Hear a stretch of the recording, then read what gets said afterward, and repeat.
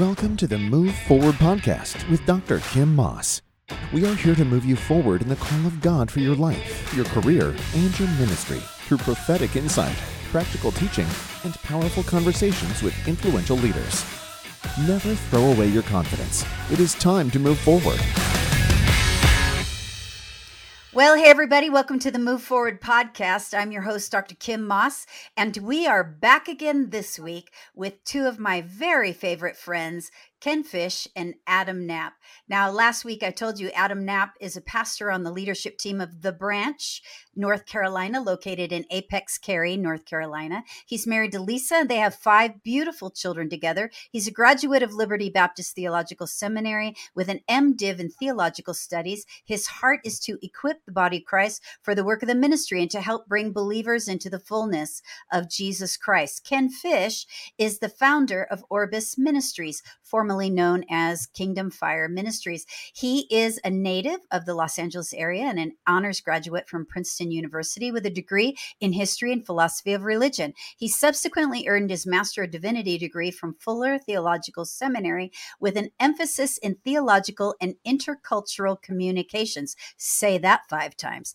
Ken had a 25-year career as a Fortune 500 executive after earning an MBA in finance from UCLA's Anderson Graduate School of Management. Throughout his life, Ken has worked with parachurch ministries and in the church. In the 1980s, he worked full-time for John Wimber for several years at Vineyard Ministries International. Since 2010, his ministry has taken him to over 40 countries on all 6 inhabited continents. I think I said that wrong. On all 6 inhabited continents, working alongside churches of varying denominations and great diversity. Ken's work includes vision casting, teaching on leadership, equipping the saints in healing, prophecy, and deliverance to further the advance of the kingdom of God and release fresh anointing in the midst of visitation. He has worked alongside national leaders in many countries. He's led training events for the International Association of Healing Rooms in different parts of the U.S. and been interviewed on nationally syndicated radio and television shows such as The Eric Metaxas Show and Premier Christianity. He also hosts his own podcast, God is Not a Theory. His meetings are often accompanied by manifest signs and wonders that include prophetic ministry and healing of many types. Ken and Adam, thank you for joining me for another week on Move Forward. So exciting. Great to be back. Thanks for having me. Thanks for having Adam. Thanks for having us together. Yeah. Enjoying yeah, how fun is that? We have been really having some great conversations on and off audios. And so I'm really excited for today. I think that we've been having a really important conversation about prophets and the prophetic movement. Important because really we have an opportunity right now in our generation. I think every generation is afforded an opportunity by God to make course corrections when they sort of, get off track a little bit. And I think that we find ourselves here in the church and especially in the prophetic movement. I know that we all have a great love and respect for the prophetic movement. So that's why we are talking about these things. Last week, we had a great conversation. If you're listening this week for the first time, you didn't catch last week's conversation, I encourage you to go back to the Move Forward podcast from last week, or you can actually catch it on the YouTube channel, Kim Moss Ministries YouTube channel, and see the 3 of them and see what they look like too, and match their voice to their face. But we've been talking about prophecy and in particular prophets. We talked about last week, how did we get here and what are some of the issues that we have seen in getting us to this place where we need a course correction.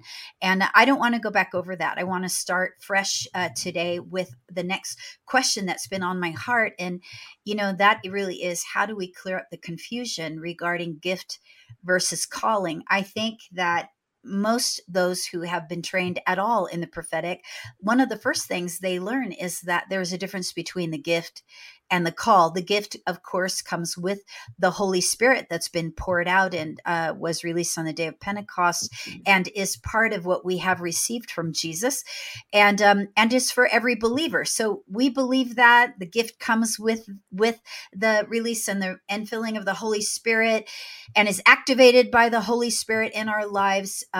But that doesn't mean that you have a call as a prophet. That's a whole different thing. So, Adam, I'm going to start with you. I want to know, what is the difference? How do you know if you have a call as a prophet? What is there is sort of a progression in that. And I know that you have a really great answer to that. So I'd like to hear from you on that.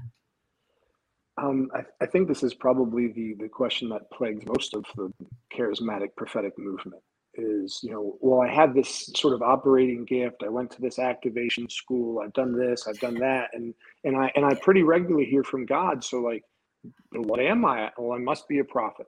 And I think the danger in that is that we don't recognize the distinction between the gift of prophecy, which is given by the Holy Spirit to believers, and the call of a prophet, which is given by Christ to his church, right? Paul goes through and he talks about, are all prophets, are all apostles? And he's saying no in 1 Corinthians 12. However, then he talks about desiring after the gifts, but he doesn't talk about desiring after those other roles, correct? And so then you get to Christ in Ephesians, and he says, and Jesus has given these to the church for this purpose. Now, the problem is, how do I know the difference? Right? Because I've met people that would swear they're a prophet. And if you look for markers, what are the question would be, what are the markers in Scripture? And that's what we've been discussing. I believe there are 4. Most people know 3, and I feel like there's a 4th one. And I think Paul is our example, okay? The reason I think Paul is our example is he becomes sort of this additional apostle, this additional voice that's not with Jesus in the beginning, right? There's a distinction there. He's in opposition. So with him, we get to see someone who comes into faith as a non-believer, right? And he goes through this process. And so there we have, as Paul gets called on the Damascus Road. This is that initial calling. Everyone, any person I've ever met that swears they're a prophet, usually is going to point to some time in prayer, some time at the altar, something where God said to them, I've called you to this role. Okay, it's esoteric. It can't really be judged. It's really hard to prove whether that's true or not because it's just between you and God. The second mark we see in Acts, and we see this when Barnabas begins to seek Saul out, right? He goes out to Tarsus. He goes to find him. At this point, nobody else really recognizes him. Nobody's seeing the call in his life. He's presented him in Jerusalem when Saul first showed up, and now he's going to find him. And this idea of going to seek out someone or recognizing this gift on him, which Barnabas does. And if you don't notice this, Barnabas is really a prophet. He's operating as a prophetic voice, and he's seeing a calling on Saul. He goes and he brings him out. This is what happens at your conferences, at your home church, this traveling, itinerant minister comes in, and some prophet comes in, and they call you out, and they say, daughter or son, there's a call to be a prophet over your life, right? Well, that's usually the thing everybody else has. They have one of 2. So they have the personal calling, then they have like the called out moment by some established voice. Okay, well then in Acts 13, we see the 3rd mark. And this is what happens, and this is where most people actually don't mature in. So there's the calling, there's the affirmation of the call, that people say, hey, we see this is over your life. But then there's the maturing of the call. That happens in Antioch for Saul. Amongst brethren, he's in community. They're seeing each other. They're recognizing each other. And then it says the Holy Spirit said to us, and it says at that time there were prophets and teachers present, separate for us Saul and Barnabas to the work of the apostle, right? So they're going to move them into an apostolic work. But this comes on through the laying of the hands, prayer and fasting within the local community. This is a presbytery-like dynamic.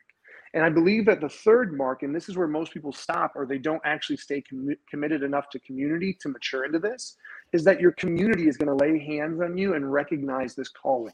They're going to say, we receive you as a prophet. We receive you in the role that you're called to, whatever 5-fold calling, right? Now, this is the other tricky thing because there's a lot of prophets that are like, no, I'm called out to here. But it's like, yeah, but there has to be a place in which there's a maturing that goes on, and that's within the family of God.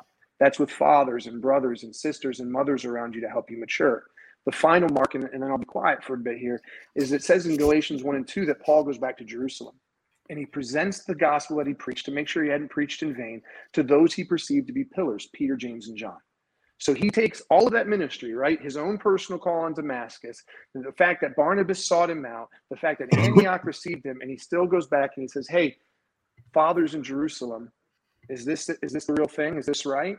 And I believe that's the final mark that many have not considered is, are you received by the fathers and those that are established in the faith?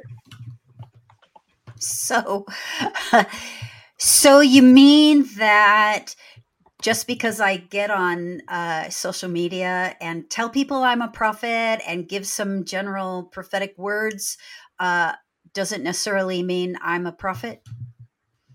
I think social media is the single worst litmus test to determine anything about prophetic validity. I agree too, because I don't think there's any accountability, which we're going to get to in a little bit. But Ken, I wanted to ask you about what actually is the ministry of a New Testament prophet. So let's say that we have gone through all 4 of those litmus tests that you have just laid out for us, Adam, and actually personally, I've had all 4 of those. I know that you both also have had that. So, and so tell us, let's talk about what does it mean to have an office? I think there's a lot of confusion in that. I think that I've heard lots of different things, honestly. I've heard from various prophetic teachers and voices and teachers that are not prophets also that talk about levels of prophetic ministry, and it's all prophet, like you're all prophet if you just have a gift of prophecy and you prophesy, or if you have a prophetic ministry, or if you've started a prophetic core group or company, let's say, or you have, and that's all in office. I've heard some people say that if you have an office, you have an Ephesians 4 government gift.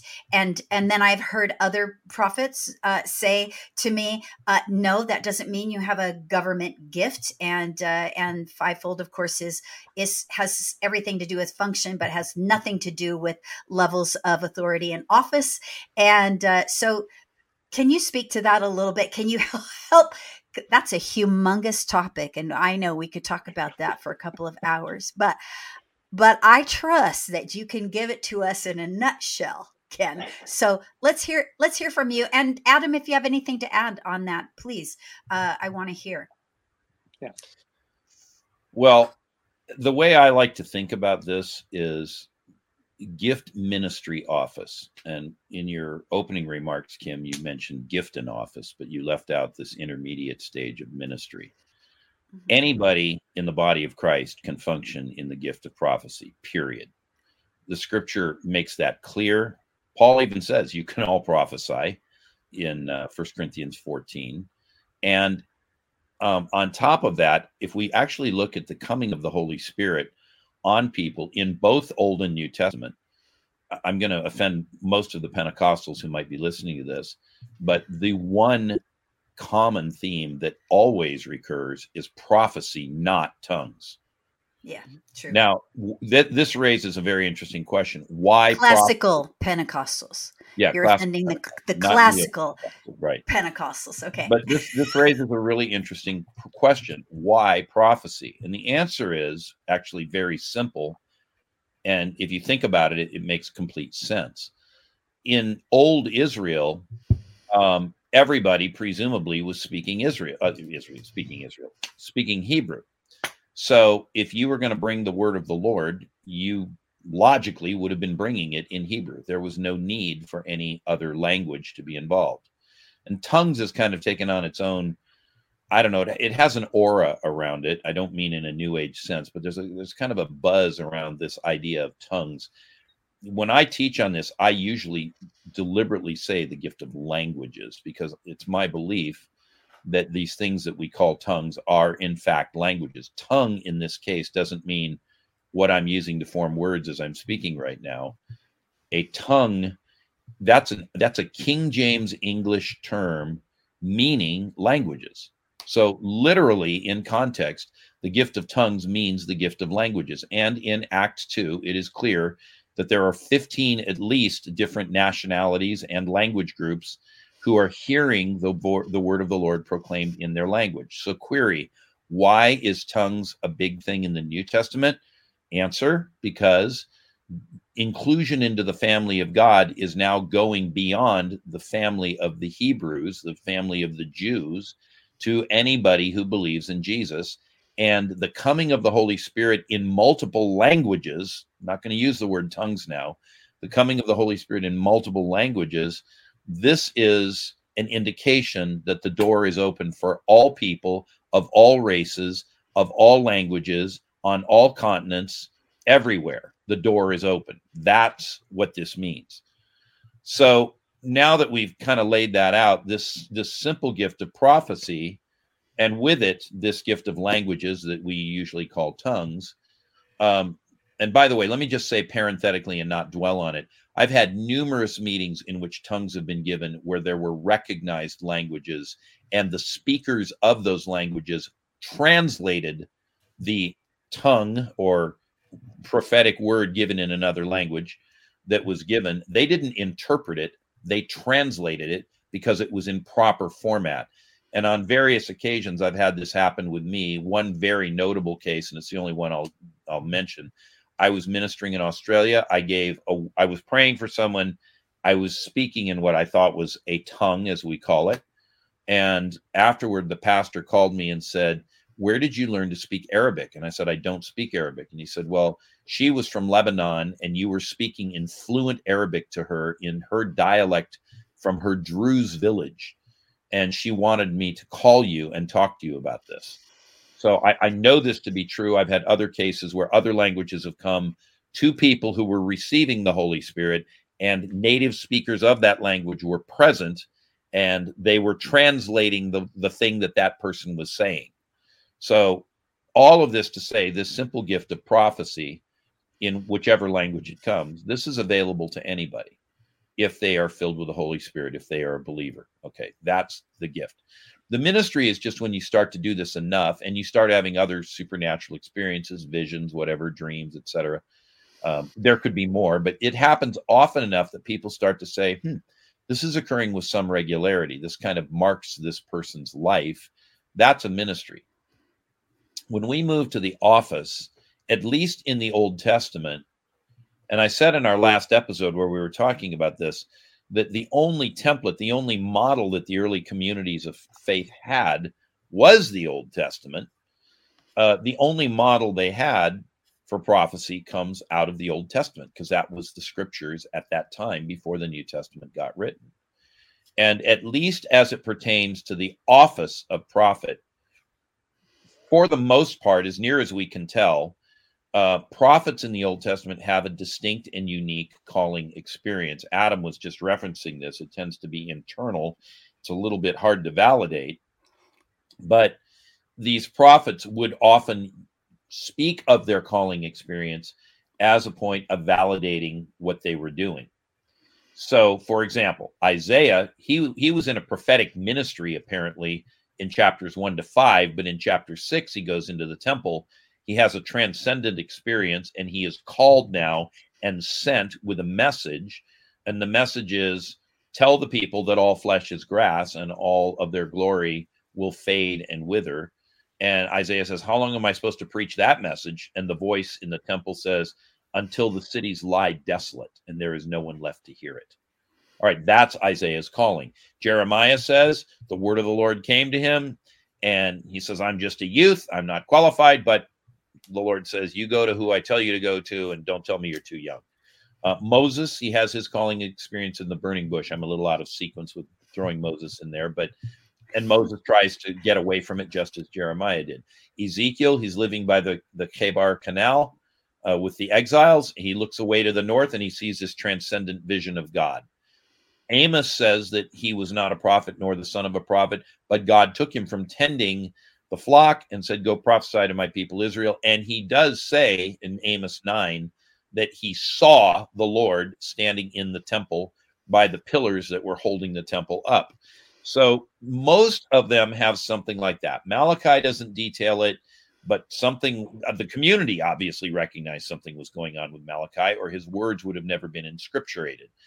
Joel, he has a really powerful vision. It's not clear if that vision is the calling vision or it's just one of his visions, but because Joel doesn't really articulate his calling vision, but the majority of them do have this kind of thing. And so it seems to me that if people are moving into the office of prophet, most commonly, but I don't want to say universally, I'll stop a little short of that, but most commonly they will have had something happen that, decisively shifted them. And whether it was a vision, an angelic visitation, perhaps a visitation by Jesus himself, he certainly, it seems to be that one of the marks to be called as an apostle, Paul says, have I not seen the risen Christ? Well, okay, so there you go. That might be another way that this could occur. I think there might be yet some others beyond those big three, but we'll stop with, transcendent vision, angels, and Jesus. That's enough for now. I think that's really true. So what I want to get into is what separates the role and the ministry of someone who simply is operating in the gift versus someone who's operating in the office. Oh, I forgot to address that. So here's a way to think about this. In the Middle Ages, there were people called anchorites, and they were pretty much universally prophets, or at least prophetic. I want to be careful with my language because I've just defined it. They were prophetic. And so an anchorite was, anchored. And what they would do is they would build a little room, they called it a cell, just outside the outside wall of a church. And they would literally wall that person in, and they would, feed them food. They'd give them a slop bucket, and they'd take that away so they could relieve themselves. Every now and then they'd give them some water so they could bathe, but they didn't really have anything in there except a table and a chair, and they spent their whole time praying. But if you needed a word, you could go down to the church, find the anchorite, and the anchorite would talk to you through their little, slot, their little portal. But they couldn't get out. They were literally walled in. If they wanted to get an anchorite out, they had to literally break the thing down and bring out a mason to repair the wall later. Okay. Anchorites had prophetic ministries, but they weren't prophets. They had prophetic ministries. Prophets, as Ephesians 4:11 says, are designed by God to equip the body of Christ unto works of service. And so people with a prophetic ministry give a lot of words, but they don't necessarily develop rising prophets. Prophets develop they don't develop rising prophetic ministers, and they don't help people understand the gift of prophecy. Prophets raise people, whether to a prophetic ministry or ultimately to the office of prophet. But remember, if you use the criteria I've just said, nobody can give you these supernatural experiences except God himself. Mm-hmm. Adam, you want to add to Sure. that? What about the ministry of the New Testament prophet? So I think there's a lot of nuance that can be brought to this discussion, and we could have 5 more episodes to try to unpack this a little bit further, and then get into how that breaks down between different denominations and their practice of leadership structure. But if we just try to narrow it, and this is why I like to try to make distinction between new and old, not because I don't think there's overlap. I think there's a great deal of overlap, but because there are some things in the new covenant that the old didn't have to concern itself with, right?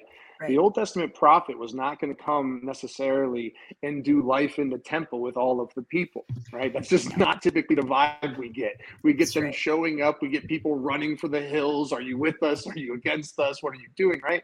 But in the new covenant, that's not the role of a prophet. Right. We see Ephesians 2, 3, and 4, and I think this is the thing that gets lost so often in the prophetic ministry, and why I think a lot of our prophetic ministry is unbalanced. We have Ephesians 2, where it talks about laying the foundation, Ephesians 3, where it talks about revealing the mystery, and then Ephesians 4, where it talks about equipping the body, right? And it goes apostles and prophets for 2 and 3, and then the full 5-fold for Ephesians 4. And there's something that needs to change, I guess. And so let me also do this. We see in Acts that prophets are used to establish and call out ministry. We see Agabus showing up with personal prophetic words. We see Agabus showing up and giving a predictive word of a famine and calling for offerings that are then taken by the church. So we see a lot of overlap, right? We see Jesus predicting things into the future. I know some people don't like to use him as the example because he's Jesus. We'll unpack that at a different time. But we do see this showing up. Right. But then in Ephesians 2, 3, and 4, we see this neat thing that I think is often overlooked, which I'll use for sake of semantics, the pastoral calling of a 5-fold prophet. Right. And so we've used gift, ministry, and office, and I'll stay in that vernacular. Ministry, prophetic ministry, you can be an itinerant and have prophetic ministry. Be called places to lay hands, do presbytery, you could be received as a prophetic voice. But when you're actually sitting in a governing role, right? So when we say government within the kingdom, within the church, within a local body, governing that set, then your job is not just giving prophecies. You're supposed to be able to accurately handle the word of God and lay forth the foundation that is Christ. Paul's basically going, they need to have the capacity to teach. You need to be able to unveil the mystery. What is the mystery? That the Gentiles have been brought in and grafted into that which was Israel's. So you need to be able to teach what is the ingrafting and what does all that mean and what are the promises of the people of God now into the new covenant unto those that were not, or at least at one time were afar off. You need to be able to handle both of those. If you can't, you're technically disqualified by Paul. Then we get to Ephesians 4. If we really want to go further, now you actually have to be able to show me who you're equipping, who you're raising up, who you're bringing into maturity, who you're doing life with. Right? We don't ever talk about this. And so by default, prophets are our most weird, our most strange, and our most talkative. But there should be this place where, like, before you get to be given the mic and before, can you handle the word of God? Can you teach? If you went right now and just took let's say we took the modern charismatic swath of prophetic books and we held up, let's say, the last 100 years. We'll give it 50 years because there's not enough time. 50 years. And then we go to, let's say, the first century of Israel, the first century of the church. And let's look at the first 50 years of writing. And let's compare Ignatius and the modern stuff, or Polycarp. And you're going to find that the prophetic doesn't teach Christ anymore. It's not rooted in Christ. It's all about extra things and fluff. But the actual role of a prophet is to root people in Christ, to root them in doctrine, to root them in truth. Or else it's just experience. And I think that's the thing that's killing the modern prophetic movement. It's experiential movement. It's not a rooted movement. I think that's really good. I think that experience is important. We don't want to throw that out because we have only, recovered that, especially with the charismatic movement. We recovered experience, but you can't make an entire doctrine and theology out of your experience. It has to be rooted in Scripture. I love that you talked about being able to teach. So I think someone who would be called as a prophet needs to know their Bible. It would be good.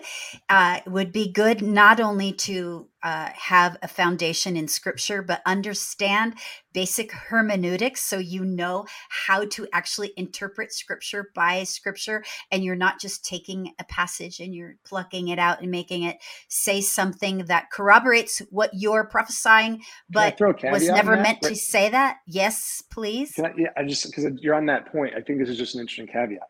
There's a thing amongst modern Pentecostals, and really it goes back into classic Pentecostalism, that is very anti-scholarly. It's rooted in the experiences of Seymour. It's rooted in the history of our movement, right? So there's this thing amongst many prophets to say, I've gotten this revelation from no one, me and my Bible and prayer, right? Yeah. The problem with that logic, which again, I'm not saying God can't meet you, speak to you, show you the text. Nowhere in the practice of Christianity until very modern times was someone allowed to say something that foolish. Like you didn't say, you would always go back to, we found this in the Scriptures. I learned this from Christ. This was passed down and taught. And I realize sometimes with the Pentecostal movement's like, yeah, but then the Catholic Church ruined everything. They get this weird like anti-history thing, right?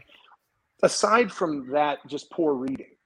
There was always this expectation that within the tradition, you would be taught how to handle the Scripture. And that outside of Paul's very unique situation where he said, I presented this to no man and I went alone. And then he comes back anyways and still presents it. This idea of reading the text, just you and prayer and the Holy Spirit with no interaction with tradition, the fathers, theology, you mentioned hermeneutics, that is a very modern thing, and it has created a lot of chaos. And there's a great deal of cults that have emerged in the earth because of that kind of teaching. Well, yes. And there's scripture then quoted to me about, I've had people quote to me that, but you have no need of anyone to teach you because the Holy Spirit will tell you all things. I say, oh, okay. But,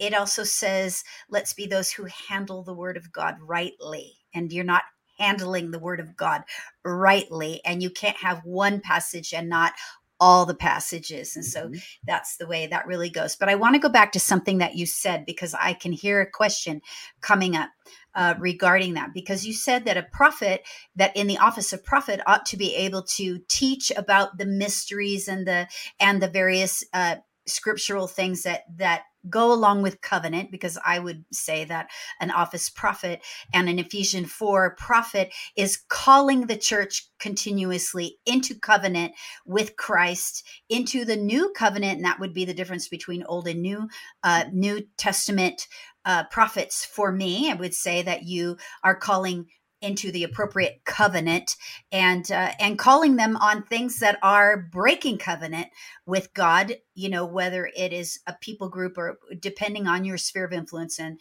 where God has placed you. And so those are some of the things I would say. But the issue of teacher, I can hear someone saying, but Adam, I don't have the gift of teaching. So to just respond to that, and then I really want to see what Ken has to say, because we went down a whole scriptural thing, and I watched him pull up and start to go like this, so I know his gun is loaded. But I this idea that I don't have the gift of teaching, that the gift of teaching is a prophetic gift. Right? Let me just unpack this a little bit. People don't like this. There's supposed to be a great deal of overlap between teachers and prophets, and it's been lost because we stopped telling teachers to imagine, and we stopped telling prophets to get rooted. And we told prophets to imagine and teachers to be rooted, but that is not actually the right way to do things. You're supposed to train against your weakness. And so most of the time in the prophetic, we only train on the weird things or the mystical or the dream or the vision. The prophet doesn't need a ton of help in that. That comes by the sovereign hand of God and grace. What the prophet needs help in is the things that the other four offices offer. They need help in emotional intelligence and how to treat people from the shepherd. They need help in presentation from the evangelist, because they will make fools of themselves with the lost. They need help from the teacher with knowing that some things they dreamed are from pizza and not from Jesus, because it's against the doctrine of the church. And they need help from apostles so they know how to do anything. Like how to not just be blown by every wind and issue. An apostle takes it, prophet, and says, hey, here's our task. This is the field we're working in, and they focus them in to the task rather than just everything they get. But when they're alone and they go, well, I don't have the teaching, or I'm not called to shepherd, it's crazy, because to be an elder in the church is you have to be able to teach. So to have anybody in the church, you have to be able to teach. Yes. Yes, absolutely. But you don't like it, but that's Paul. Well, and I think what this speaks to too, which is really a pet peeve of mine, as you know, because you know me, you've known me for a while now, but that I don't think that being called as a prophet, I don't think that the thing that you're relegated to do is personal spontaneous prophecy. I think that you are able to do that. You have a capacity to do that. And of course I want to speak, I personally, and I know every prophet that I know has a desire to encourage the body as individuals and corporately. However, there are other aspects to the call and the role of a prophet in the New Testament that is far and beyond personal prophetic words, and having a line of 140 or 600 people standing in front of you waiting for a personal prophetic word instead of, and dare I say, teaching them how to go to the Lord themselves and hear about their lives, which is equipping the body of Christ as well. So Ken, I know that you want to jump in here and talk about the teaching and it's between the Holy Spirit and me. And so go ahead and let's hear what you have to say. We could see it on you. Well, I mean, I love what is being said here. So I don't have a lot of, I don't have anything really at variance. I just have things to add. Yeah. It's been my opinion for a long time that when we speak of these fivefold ministry offices from Ephesians 4:11, again, apostle, prophet, evangelist, pastor, teacher, or some people say shepherd, and some people want to say the shepherd is the teacher. They're not distinct. They're one and the same. So I guess then you'd have a fourfold ministry. But I've thought for a long time that all of these are simply flavors of eldership. It's a little bit like going down to Baskin Robbins and, do you want mint chocolate chip, or do you want butterscotch, or do you just want plain chocolate? But, and so what does this really mean? Well, let's talk about it functionally. So apostles function largely as initiators or renewers. And the reason I say renewers is because we see in the book of Acts that Barnabas and Paul, or Saul, later becomes Paul, but anyway, they go and visit these various churches in Galatia that they've previously started. And they go and they strengthen them. And Paul says in his letter to the Romans, I've longed to come to you that I might impart to you some spiritual gift. That's to say we might be mutually encouraged by each other. Well, it's almost like Paul catches himself and he's like, I shouldn't have quite put it that way. But clearly he believes he has something to give them. And he also clearly did not initiate that church. It was pre-existent prior to his arriving in Rome. So the apostolic function is not purely that of planting churches or initiating things. It can be to, shall we say, top up the tank or bring some new emphasis or a new gifting. That's what Paul seems to be speaking about in Romans. All of these are what apostles do. Prophets are kind of visionaries.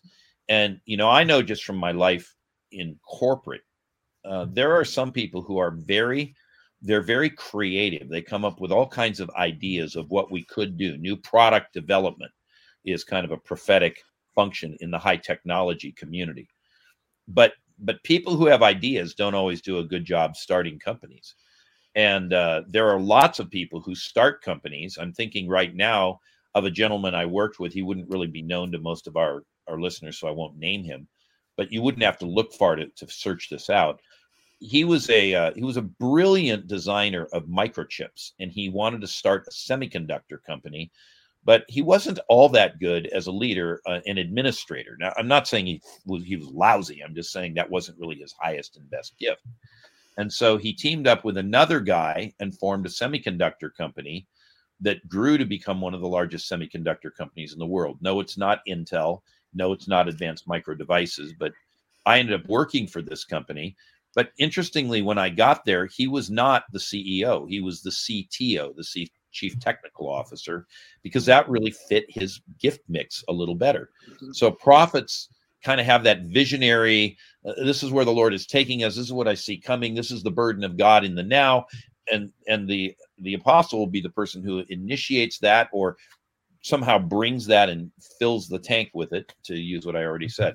What are evangelists? They're basically the salespeople. They're the outward-facing arm of the church. And I mean, you got to bring people in, right? That's what we're called to do that. But remember, all of these 5 offices are training people. They don't just do it, and they do it. You can't be doing these 5 offices if you don't fulfill the function also. But they have the ability to impart and to steward it and to pass it on and raise up more people of like kind. So that's what evangelists do. And it isn't always just purely get up on a stage and preach. It could be done house to house. Paul says he preached the gospel house to house. It could be done in small Bible studies on a college campus. I mean, there's a lot of ways that can happen. So, all right, again, we could say a lot here. I'm just trying to give people a sense. What does a shepherd or a pastor do? Well, this is kind of the maintenance and repair function of, and every organization, every corporation also has that. These are the people that kind of make sure everything's done right. And human resources is not most people's favorite part of a corporation, but in some ways they fulfill this function. They make sure people's vacation gets taken care of. They get their raises on time. If they're eligible for various, perks and whatnot, they get their perks. All right, that's kind of what the pastoral function does. And in so many ways, what pastors do is they care for the sheep. They take the burrs out of their wool and they help them stay on the path. And if they're straying, they go look for them and they lead them back to good pasture and water them and so forth. And what are teachers? In a lot of ways, teachers are the moral conscience. They're kind of like the compliance and legal department of a corporation, because they say, look, this is what it says. This is what it means. This is what we have to hold fast to. And I'm not saying these things I'm not saying each one, it can't function alongside of the others. they can also overlap. Adam said prophets and teachers are actually very close together. Samuel was a powerful teacher of the word of God. He taught all Israel the Torah because they'd been through this period of the judges where basically nobody knew the word of God. Mm-hmm. And yet Samuel was a prophet, and we, see this exhibited in various passages of scripture, including where he gives that unbelievable word to Saul about what's about to happen to him, and then the Spirit's going to fall on him, and then he'll be, he'll have the anointing to be king. So these 5 roles are different flavors, and depending on who you are, you may lean towards being a visionary or a compliance and checking function or an initiator. But listen, if you're in an eldership type role, you might cross some of these boundaries at different times. It's just more a question of what when people first think of you, what do they think of? Not that you're not doing these other things. And if you understand it that way, and by the way, get rid of the pyramid that says apostle is on top, so we all stop climbing to the top and stepping on people and dwelling in ambition. What? Think of it as a round table with 5 people seated around a round table. There is no head at a round table. There's just 5 people around a table. And depending on maybe the time in the church, and I mean literally over decades or maybe centuries, one role could be emphasized for a period of time more than another because of the work that God is engaging in within the body of Christ. So, these days everyone's emphasizing apostles and prophets because those 2 roles seem to be under restoration, and they were largely forgotten for centuries. Mm-hmm. But in the Reformation, what was really emphasized? Not so much prophecy, but teaching, because we had to recover the Bible. And so all of these things, they kind of have their place. And that's not just true in like the big picture of the entire body of Christ. I think it's also true in a particular congregation. For a period of time, we might need somebody to be an initiator or to, kind of steer things in a new direction. A church that does no evangelism, they need some evangelists to come in and train people to evangelize and get a burden for evangelism. If a church has no real pastoral function, people aren't being healed, they're not being inner-healed, they're not being delivered of their evil spirits, they need some really good pastors to come in and help do that. Mm-hmm. So this can be a thing at the local level too. All right, I'll shut up. Well, I do think you said something a couple of weeks ago when we were just talking, the 3 of us, that it's actually okay for people to be a Christian and not be a prophet or an apostle or the thing is that not everyone in the body of Christ is a 5-fold office holder. And I think that we have to understand that too. So if you are prophetic, which is what we've been talking about here, we're talking about prophets now, but if you are prophetic, if you prophesy, that is not the sign that you are a prophet with an office. And so, I think that's really important. And I think it's also important, the thing that you brought up about more like a round table. And Adam, I want to hear from you on this, because I think that somewhere along the way, we have come to a point where, of course, we have developed some kind of celebrity culture. And because of the hierarchy that we think about, then we have a lot of, I'm an apostle, I'm a prophet, and because it's the top of the food chain, so to speak. And so as though there's a ladder to climb in the governance, because it makes you more important, and that fulfills something in you. But you've spoken to me before about the plurality of governance that really is supposed to be in the church. Can you talk to me just a little bit about that, and then we're going to move on? Yeah, no. So I want to, maybe if I can bring sort of summation to some of the things that Ken just produced. And sorry, I had to take my headphones off. It was getting weird in my ears. But all right. The 5-fold, just to run it: apostles govern, prophets guide, evangelists gather, shepherds guard, teachers ground, right? And so that gives you just sort of a nice surmising. And if you think about how do I know which one I am? When apostles walk into a room, they're looking for leaders. When prophets walk into a room, they're looking for people that are out of alignment. Usually they're looking for sin or truth, like those types of things. When an evangelist walks into a room, they're looking for souls. When a shepherd walks into a room, they're looking at hearts. When a teacher walks into a room, they're looking at minds. And so This is going to give you some idea of how, and again, these things overlap. They have different relations, but it's worth seeing this. Now, if I have in a local congregation, let's say I'm in the senior pastor model, fine.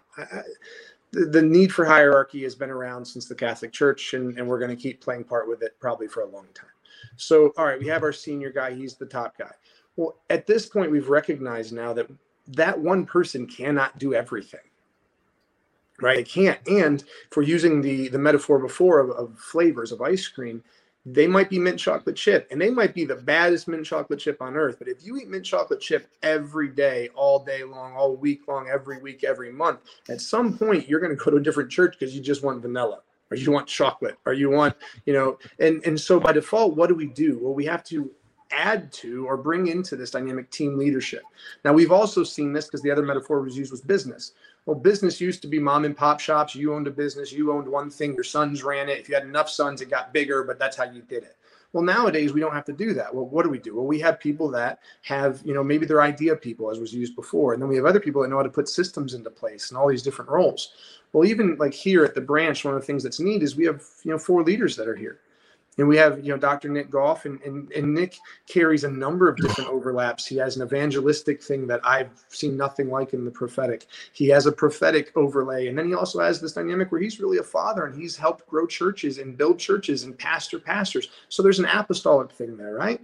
Well, then I'm with him, and I have this really heavy teaching thing and this prophetic thing. And so there's that layer that meets with his. And then you have someone like Robin, his wife, who has really sort of this apostolic type functioning, but it really shows itself in logistics and systems and processes, right? So there's that brilliance that she brings to the thing. Then you have my wife, and my wife has this sort of prophetic thing on her, but it also leans more towards shepherding and inner healing. And then she has this eye for the creative. And so, with the 4 of us, well, now all of a sudden you have this person like my wife doing design, wants to meet with people, pray with people, doing her healing. You have Robin making sure that literally this system, everything runs, like everything. You have me going, hey, what does the doctrine say? What's the teaching? Challenging people to go deeper. You have Nick going, hey, let's get the lost. Let's make sure we're preaching good doctrine. Let's make sure we're ministering and encouraging people. And now in just a very small church, you have all of these different flavors. And I think if we're doing it right, we're bringing more people on board so that our churches can meet the need of a community and not just make people like one leader, right? Not cookie cutter, but instead we can start mentoring people to their strengths, to their distinctions, and helping even their weaknesses. I think, yes, absolutely true. What about among prophets? Are there levels? So I want to go back for a minute to the governing versus government question, because we have brought that up in a number of different ways, and so you both mentioned how apostles govern, and I think that's true. Can a prophet govern? And does being in office automatically mean that you have a governmental gift? Ken, you want to go first on this? Ask the question one again, Kim. I want to make sure I've got it right before I launch out on a. The question that I'm asking is, if you have been given a prophetic office, if you are in the office of a prophet, you have a call to be a prophet. Does that mean that you are a governing gift? Does it mean that you automatically have a government position? It could mean that you are moving toward that, but it doesn't necessarily mean that you are automatically that. Again, I'm going to go back to corporate life. There are many similarities here, and I think they're quite apt. In a corporation, most corporations, it's a little different on Wall Street. The titles vary, but anyway, in general, in a modern functioning corporation, you usually have what's called the executive committee, and generally this will be all the C-level officers. So the chief executive officer, the chief financial officer, the chief information officer, the chief technical officer. There might be some others too, chief human resources officer, et cetera. Now they have a chief diversity officer. That's a newer one that's come about just in the last couple of years. But anyway, that's kind of your executive committee is the governing body of the corporation, plus the board of directors who don't work for the company. But below them, you have often very highly titled and highly compensated individuals. For example, senior vice presidents. Sometimes we have a level above the senior vice president, but not all the way to an executive vice president. All those names I just threw out, typically those will have an executive vice president or a president or a CEO title. And there's only one CEO and one president. Everybody else is an EVP. Below that, you have SVPs or senior vice presidents. And depending on the company, some of them have between the SVP and the EVP, they have a corporate vice president, which is a higher title even than senior vice president, but it's not all the way to executive vice president.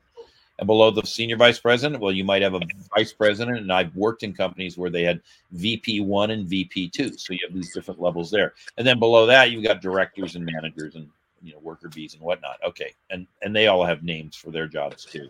But I'm just trying to give you a sense of governance structure. Who really sets the pace for the company? Well, the management team, which is the C-suite, but they often do it with input from the people that are like senior vice presidents, corporate VPs, if they have them, VPs, because they want to know you guys are closer to the customer. You're closer to the supply chain. You're closer to the money markets if we need cash. So, they will take the input of those individuals, but all of that decision making goes on up here. Well, you generally don't get to be an executive vice president sitting on the C-suite or sitting in the C-suite on the management team, unless you've made your way up the pyramid through director, VP 1, 2, senior VP, corporate VP. And this is really just the process of maturation that we're talking about. And so sometimes people, they think they should be promoted sooner and they leave the company and go find a new job.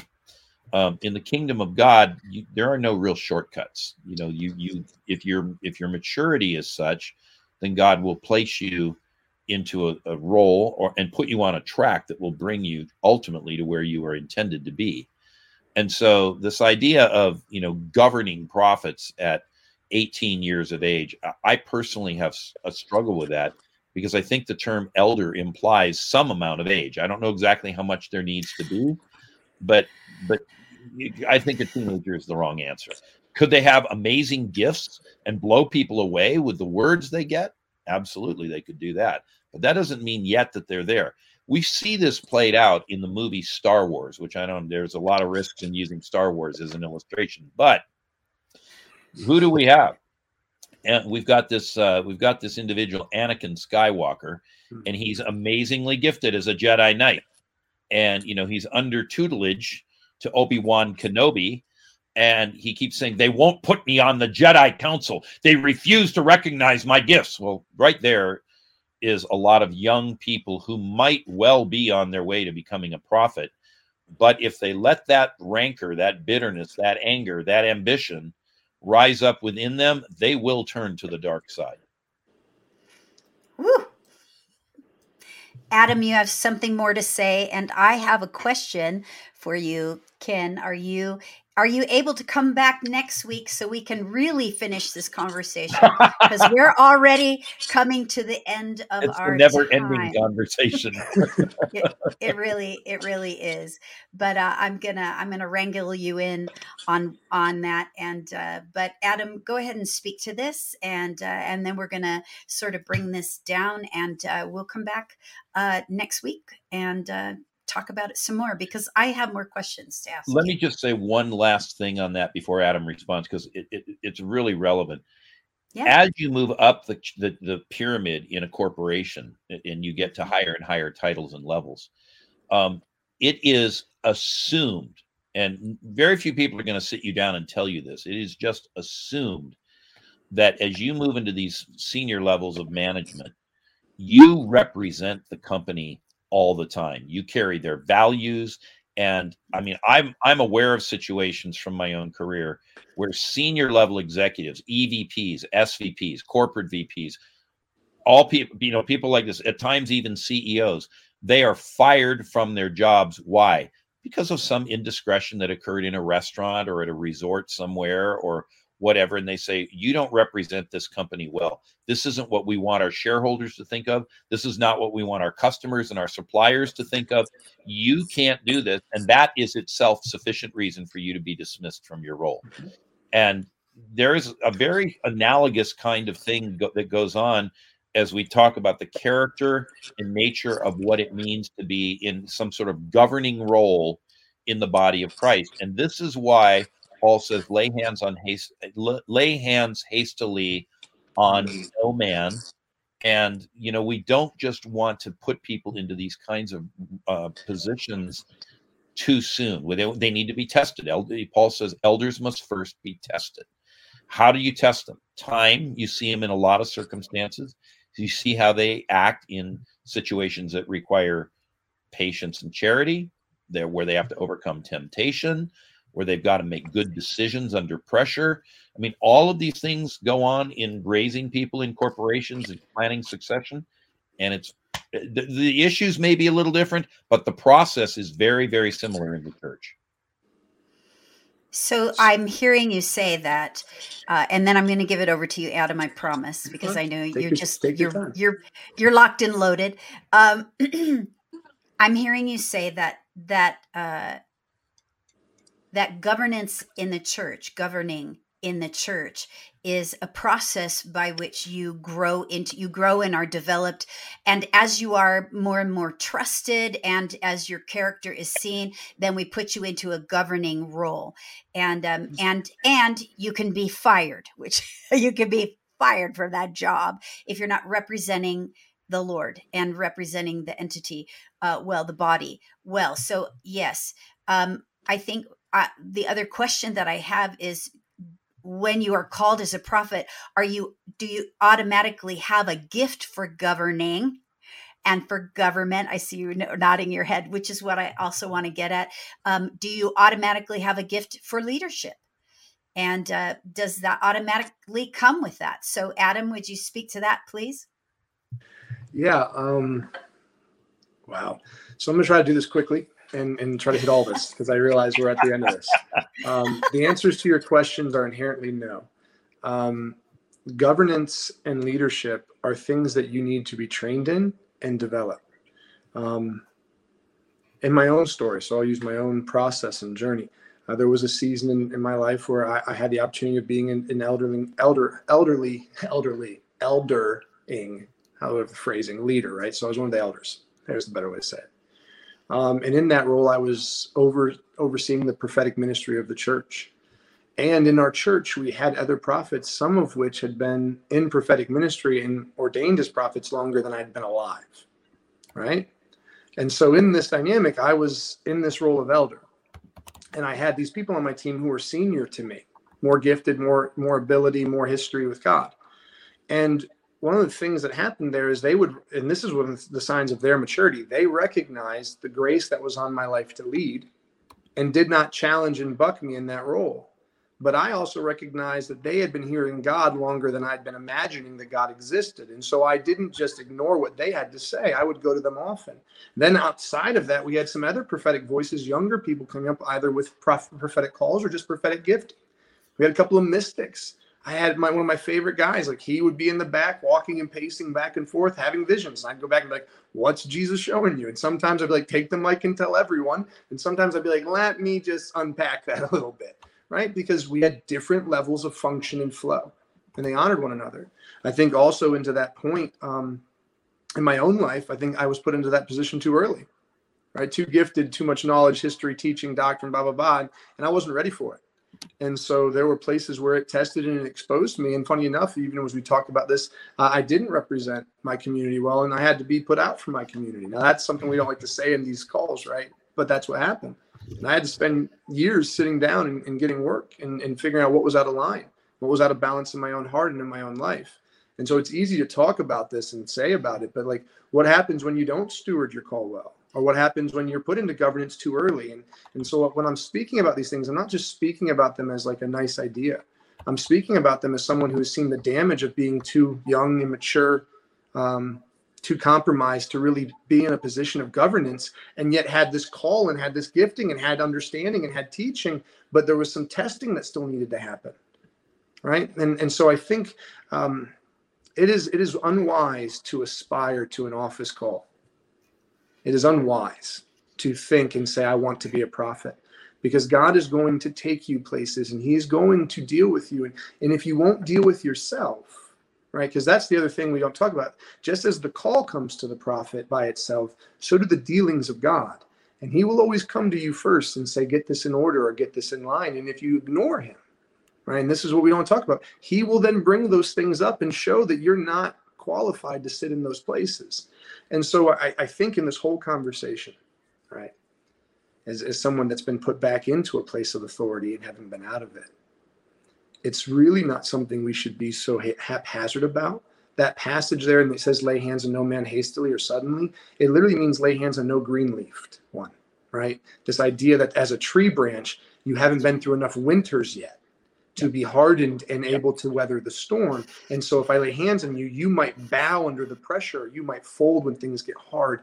And so, again, everyone's trying to climb this ladder of national clout and ministry and stages and opportunities. And I'll be honest, you can get up to places that you think are stages and find out they are gallows. And the things in you that you didn't deal with in hiding, God will bring to the light. And so I think there's some places for us to pull back and say, wait a second. Do I meet these criteria? Do I have leaders and voices speaking into my life? Am I meeting with the other members of the fivefold outside of just other prophetic types? Am I being mentored? Am I being matured? Am I being faithful to this process? Because if not, I'm going to hurt people, and ultimately I'm going to get hurt myself. Yeah, I know that we could all add our own stories to that and corroborate exactly what you're saying. And I think that is such wisdom and such great advice. And we have all been a part of even churches that have lifted up some younger, and I don't necessarily mean younger in age, but younger in character, those who are super gifted.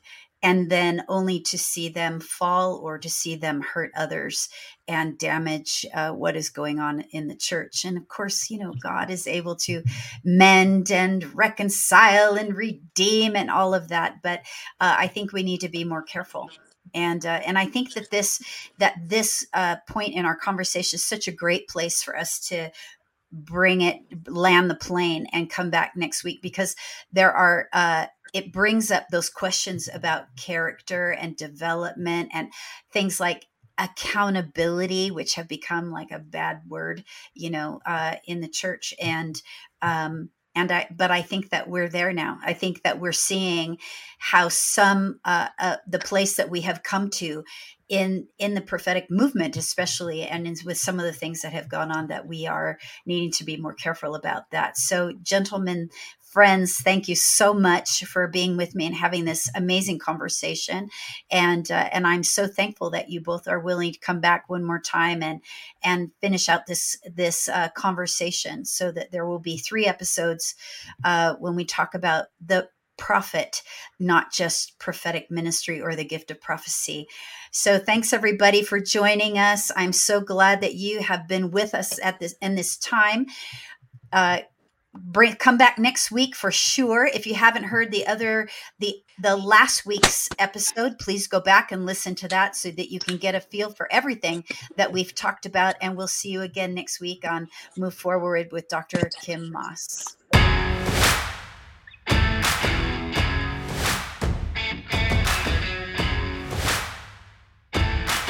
Thank you for joining us for the Move Forward podcast. We would love for you to rate this podcast and share it with a friend. You can connect with Dr. Kim on social media. For those links and more, visit her website, kimmoss.com. Host Dr. Kim Moss leads Kim Moss Ministries and Women of Our Time.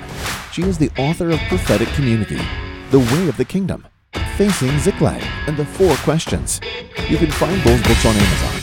Remember, never throw away your confidence. It is time to move forward.